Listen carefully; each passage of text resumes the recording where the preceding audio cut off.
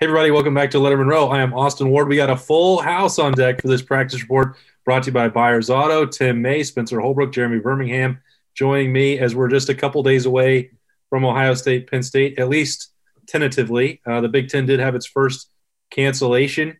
Wisconsin and Nebraska will not happen. Just those same Huskers that we saw a couple days ago in Columbus. They were ready to go, but Wisconsin is not. So this brought up another conversation today as the Buckeyes were back on the practice field about making sure that they remain vigilant because this thing can get away in a hurry. And we talked to Justin Fields and Sean Wade and several other Buckeyes today. They're like, well, this doesn't change anything for the Buckeyes because they've already been doing this since June and making sacrifices and staying on guard. So I guess, Berm, for the Buckeyes, they didn't need this reminder, but the rest of the Big Ten got one. Yeah, I mean, it's not just Wisconsin either. Penn State's numbers are up 3 times over what they were last week in their positive tests. And it's what we've said over and over, and I hate to sound like a broken record, but you just don't know what is going to happen from week to week. And, if you're a Seinfeld fan, I really feel like Justin Fields and the majority of the Buckeyes should be bubble boys at this point because you just simply can't even risk going anywhere because even if you are a young, healthy person that gets the test positive, but you're asymptomatic, you're still out. I mean, you don't have to be sick to be out. And that's, what the Big Ten, that was sort of the deal with the devil that they made to get back on the field. And here we are. Graham Mertz, from what I've heard and read, is healthy. He's not sick or anything, but he's tested positive. And so he's out. And so are 6 other players at Wisconsin and Paul Chryst. And Tim, we heard about this from Ryan Day yesterday and then with Justin Fields that Byrne brought up Graham Mertz. The starting quarterback is the one that drives the engine for everybody, but especially Ohio State when you have a Heisman Trophy candidate. Byrne wants him in a bubble. That's not going to happen, but Ryan Day has taken him, and they've taken some steps, some meetings where Justin Fields is going to go with Ryan Day, and the rest of the quarterbacks are going to go with Corey Dennis. They are aware that this is a delicate situation that has to be managed, especially when it comes to that one guy, that one position that leads your team. Yeah, I mentioned this way back in the summer, that the big fear wasn't that 3 or 4 guys might get COVID-19 on your team, but if all 3 or 4 of those guys are your quarterbacks, you're kind of screwed. And that's kind of, it appears that's kind of what happened at Wisconsin with Graham Mertz and maybe even the backup quarterback. And so now where do you go? And yes, I think Ryan Day and his staff, and I'm getting this from the parents I've talked to, like Corey M. Teague and Monica Johnson and Nan Werner, that in fact, they seem to have thought through every scenario to a certain extent, and sometimes 2 or 3 times. And when it comes to staying out of harm's way, staying out of people's way, for more of another term, because that's how you pick up this thing, is airborne more than anything else. And it appears they've done a great job, but like we've talked about before, you never know where you're going to get it and when you're going to get it. You just hope you don't get it. And I think they've done a great job so far of not necessarily a bubble, but let's say a big old circus tent they've been operating in. Yeah, Spencer, I guess I was hoping that we could be done with talking about this after 6 or 7 months, but we obviously got one quick refresher after just 1 week in the Big Ten that this is not something that's going to go away, and it's going to loom over every week of the regular season. Yeah, it's going to be really tough to navigate this thing. And I put the blame on the Big Ten for canceling things in August when they had the flexibility to reschedule games. Now Wisconsin and Nebraska don't even get to play. So, the fault lies a little bit on the Big Ten, but also might lie on Wisconsin because all of Illinois' players tested negative. Wisconsin wins a game on Friday night, has Saturday off. You don't know, you can't accuse anybody of doing anything, but, you just have to make sure you're being as careful as you possibly can. Because if that thing gets in the building of any of these Big Ten schools, the whole team could be shut down for weeks at a time, and the season could be done. So you hate to have to keep, hammering that nail, but you kind of have to, because it could happen at any point to anybody. The virus doesn't know, who it's infecting. It just knows that it is affecting. Hey, Austin, real quick too. You remember some people took umbrage when Ryan Day was on a teleconference a couple of weeks ago, and he says, you just have to think anybody you run into has it, and treat them like that. And And then, we remember on Saturday, Chris Olave, basically his mom and brother came over from California to watch him play, but he wasn't going to be allowed to even hug them after the game. So those are the preventions and the reminders that Ryan Day has put in place.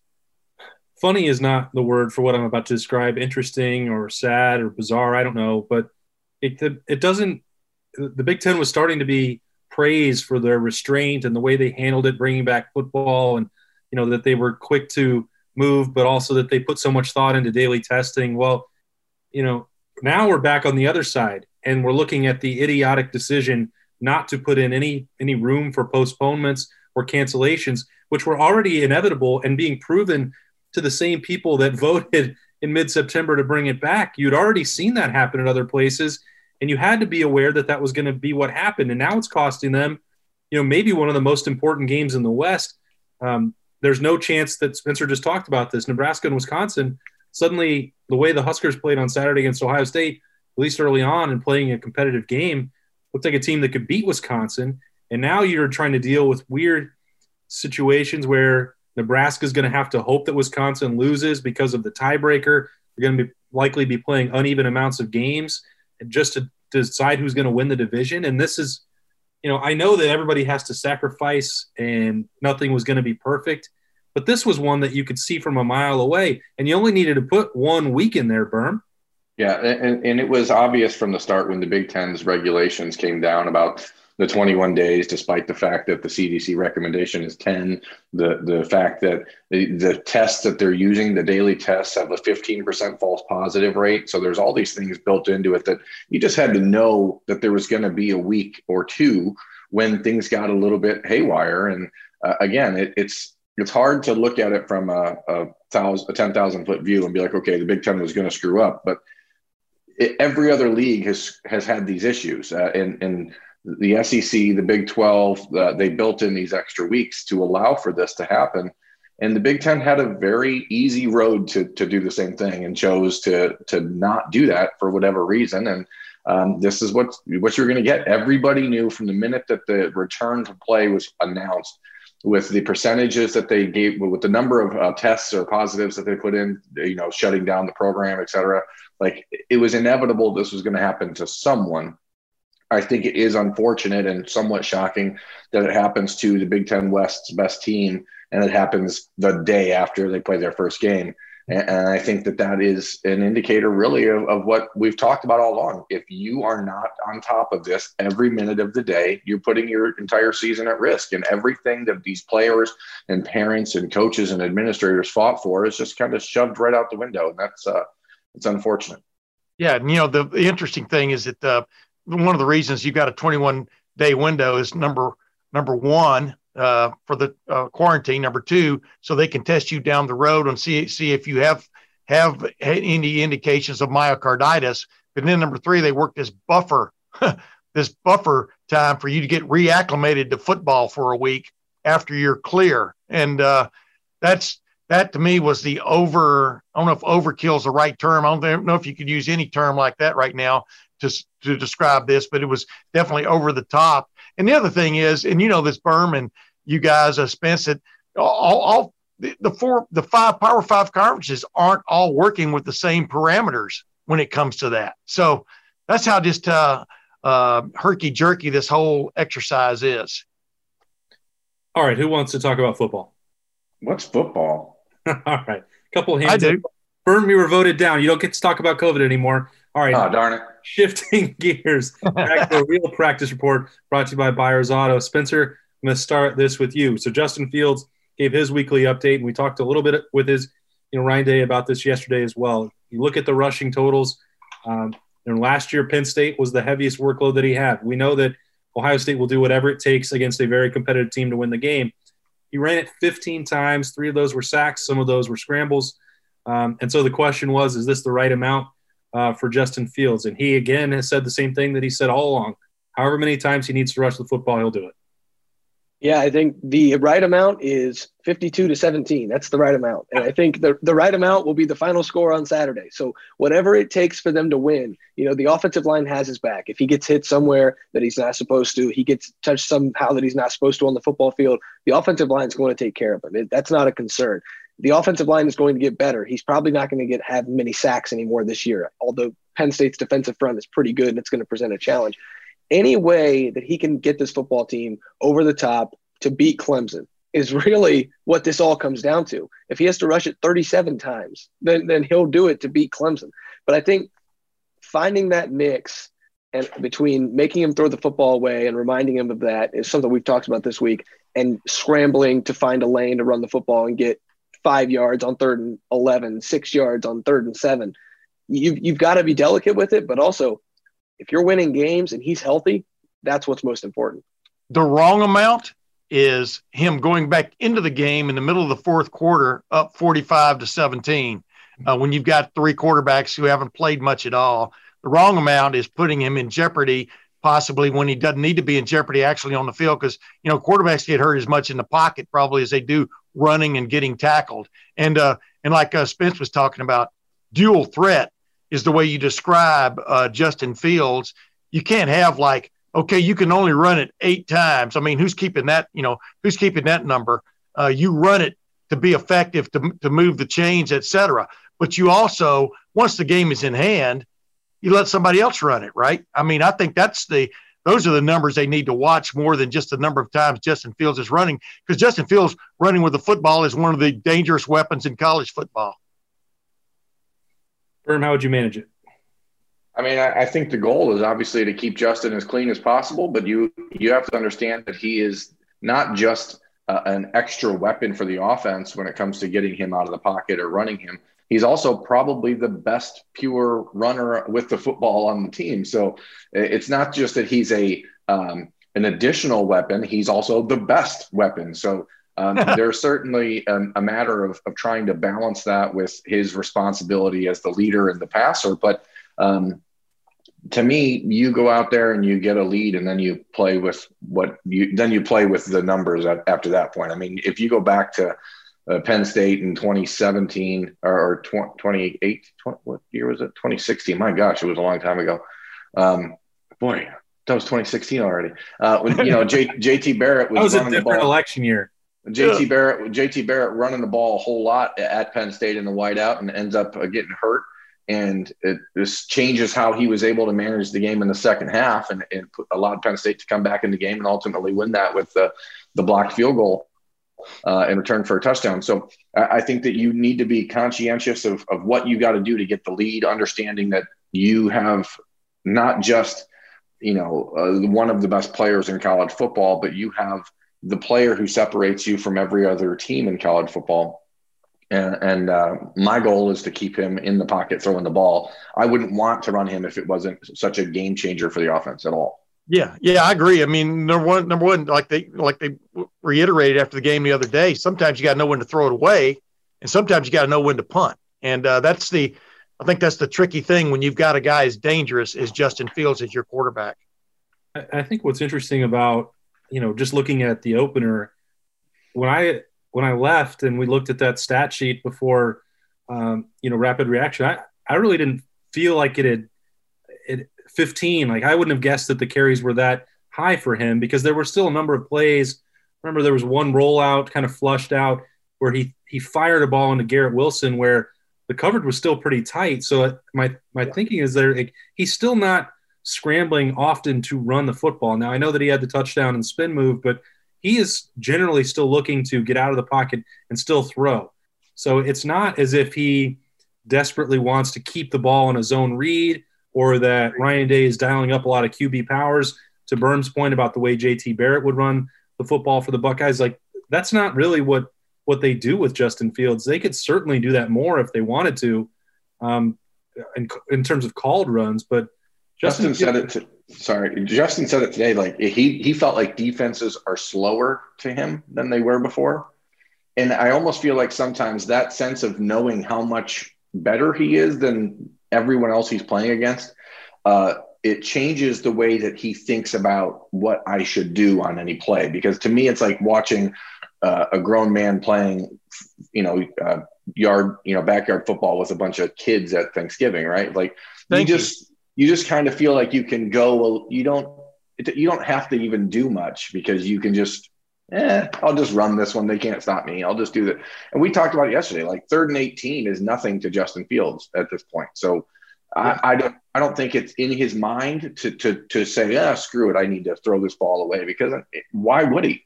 The guy can literally make up any play that goes wrong the next play, and he knows it. And I think that confidence is what you want out of your quarterback. Yeah, his demeanor on Saturday, last week against Nebraska, there was not one play where I thought he looked frantic. That is huge.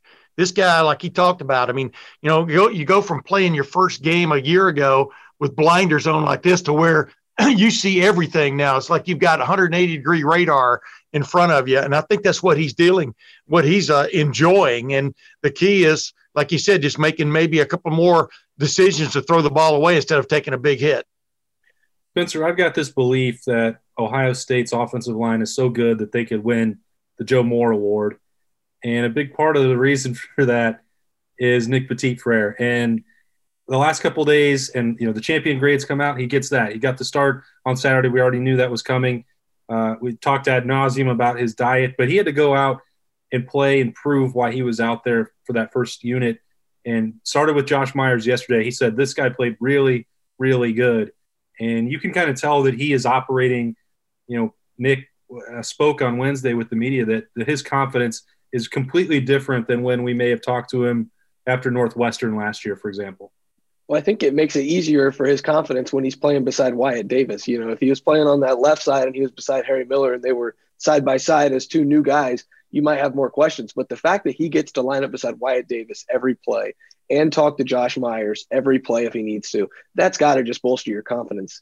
That's your starting spot now. You're not looking over your shoulder because, that was an audition last year against Northwestern. This is not an audition anymore. His audition came all offseason and he proved it. And I think that just feeds into that confidence and allows him to be the kind of player that Ohio State wants him to be.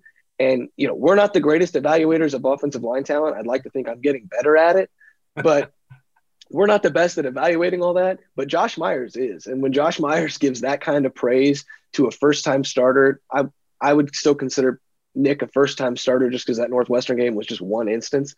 When he gives that kind of praise in that situation, Nick Petit was doing something correct. Yeah, and Spence, don't you agree? He's always fun to talk to. I'm talking about Nicholas Petit-Frere. He's always fun to talk to. And by the way, like you said, the weight he's gained thanks to his mom as much as anybody else. I think you ought to take Petite out of his name, but that's just me talking. He's now Grand Frere. Yeah, no, maybe his nickname should be Nicholas Not So Petit-Frere. I think that it's one of those situations where, and we talked about it last week, that the ceiling of this offensive line with Petit-Frere and Harry Miller in it is so much higher than it was a year ago with the guys that they're replacing. But it also helps for Nick to have had now 10 months of Paris Johnson pushing him and saying, that starting spot is not guaranteed just because you were the number 1 ranked offensive tackle in the country coming out of high school and you've waited your turn. Like, you still had to go out there and earn it. And I think that for Nick, seeing Paris come in the way he did and in the shape that he was in probably helped keep him a little bit more motivated when he was at home tearing down gutters on the side of his parents' house. Well, yeah, whatever happened to Tate Martell, by the way? But go ahead. Who knows? That Paris Johnson factor for him is the exact same thing where Nick Petit-Frere was doing that for Brandon Bowen and Harry Miller was doing that for Jonah Jackson last year. That we talk about it a lot, and it almost becomes cliche with how important the depth is and the quality depth that the Buckeyes recruit. But, it's not a slight when we talk about this offensive line potentially having a higher ceiling than the one before. It's the same way we've talked about Larry Johnson and the Rushmen, that these guys are just building off of what came before them. So Jonah Jackson and Brandon Bowen were great players and valuable. That team didn't lose a game all the way up until the Fiesta Bowl, which they still did enough to win it.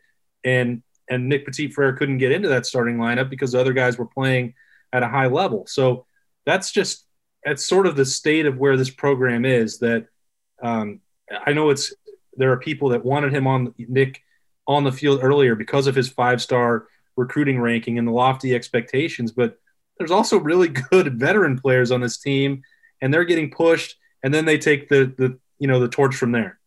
Yeah, that's what I've always talked about. Many times as we do these things, that what sets Ohio State, Alabama, and Clemson apart is they've got these guys in their program. They're, like I said, a lot of people keep looking at the door, who's coming through the door. They've got people who've been inside the building for 2 and 3, sometimes 4 years, who are rising, who are pretty well, thought of when they first came in. And now I'm not going to say it's their turn, because that's the reason I made that little shot about Tate Martell, leaving instead of competing with Justin Fields. But and I know it went over some people's heads, but that's okay. But the bottom line is, that's what separates these big time programs from most others across the country. Somebody told me a few years ago that it's great if you're signing 5-star offensive linemen. It's great for your program. It's bad for your program if they have to play as freshmen. And good point. I think that what Ohio State has been able to do the last few years, and it was Ryan Day's number one point of emphasis when he took over as the head coach from Urban Meyer, it was to restock the offensive line room. And they've done a great job with that. And now we'll find out on Saturday if that upside can play against the 2 of the best defensive ends that they're going to see all year long. And I'm glad that Letterman Row has been around. I'll let you jump in, Spencer, but I just want to make sure, since Tim brought it up, that we've been in business long enough and covered this team long enough that we no longer need the Tate Martell counter for Berm. Like, that's just no longer part of our coverage. Yeah, that's sweet, actually. We lost it. All right, Spencer, bring us home. This offensive line thing is interesting to me because every time we talk about this offensive line, sometimes we bring it up, sometimes we forget to talk about it. Greg Studrawa was challenged by Ryan Day. The offensive line needs to be a room that is competing at every level. And I think you're going to look back at the 2019 offensive line and say, those guys were backups on that team. When we look back at this team 5 years from now, and those guys were backups on the team, Harry Miller, Nicholas Petit-Frere, those guys are starting now in the NFL. Like, this room is so complete that the second team guys are competing for playing time. Paris Johnson comes in right when he gets on the campus. He's competing for a starting job. And that's not a testament to the weakness of the room. It just shows how good he is. He's doing that despite how good the room is. I just think Greg Studrawa deserves a ton of credit for what the offensive line looks like. I know there's a ton of talent there, but I think we kind of short sell him sometimes in the job he's done to restock it and the entire offensive staff to recruit the kind of players that they do to restock the offensive line. Yeah, no, great example. I mean, yeah, a great example was what was Jack Miller supposed to do? Just fall down last week? He had green space ahead of him with the backup line in there, so he took advantage of it. Yeah, I don't care what you say, Spencer. I really think that Stud's going to have a Joe Moore Award this year on his shelf. So I'm a believer. I'm surprised that you don't think that, but Joe Moore. Maybe you'll get there. Great point there about Stud from Spencer Holbrook. Great stuff as always from Jeremy Birmingham and Tim May. I am Austin Ward. This has been a Buyers Auto Practice Report. Just a couple days away to hit the road for the Buckeyes to Penn State. Still on as of now. Buckeyes seem to be in great shape. So for primetime showdown in the Big Ten East, we're getting ready, gearing up our coverage at Letterman Row for that. Appreciate these guys hanging out with me right here. Stay with us at lettermanrow.com all year for full coverage of the Buckeyes. We'll see you there.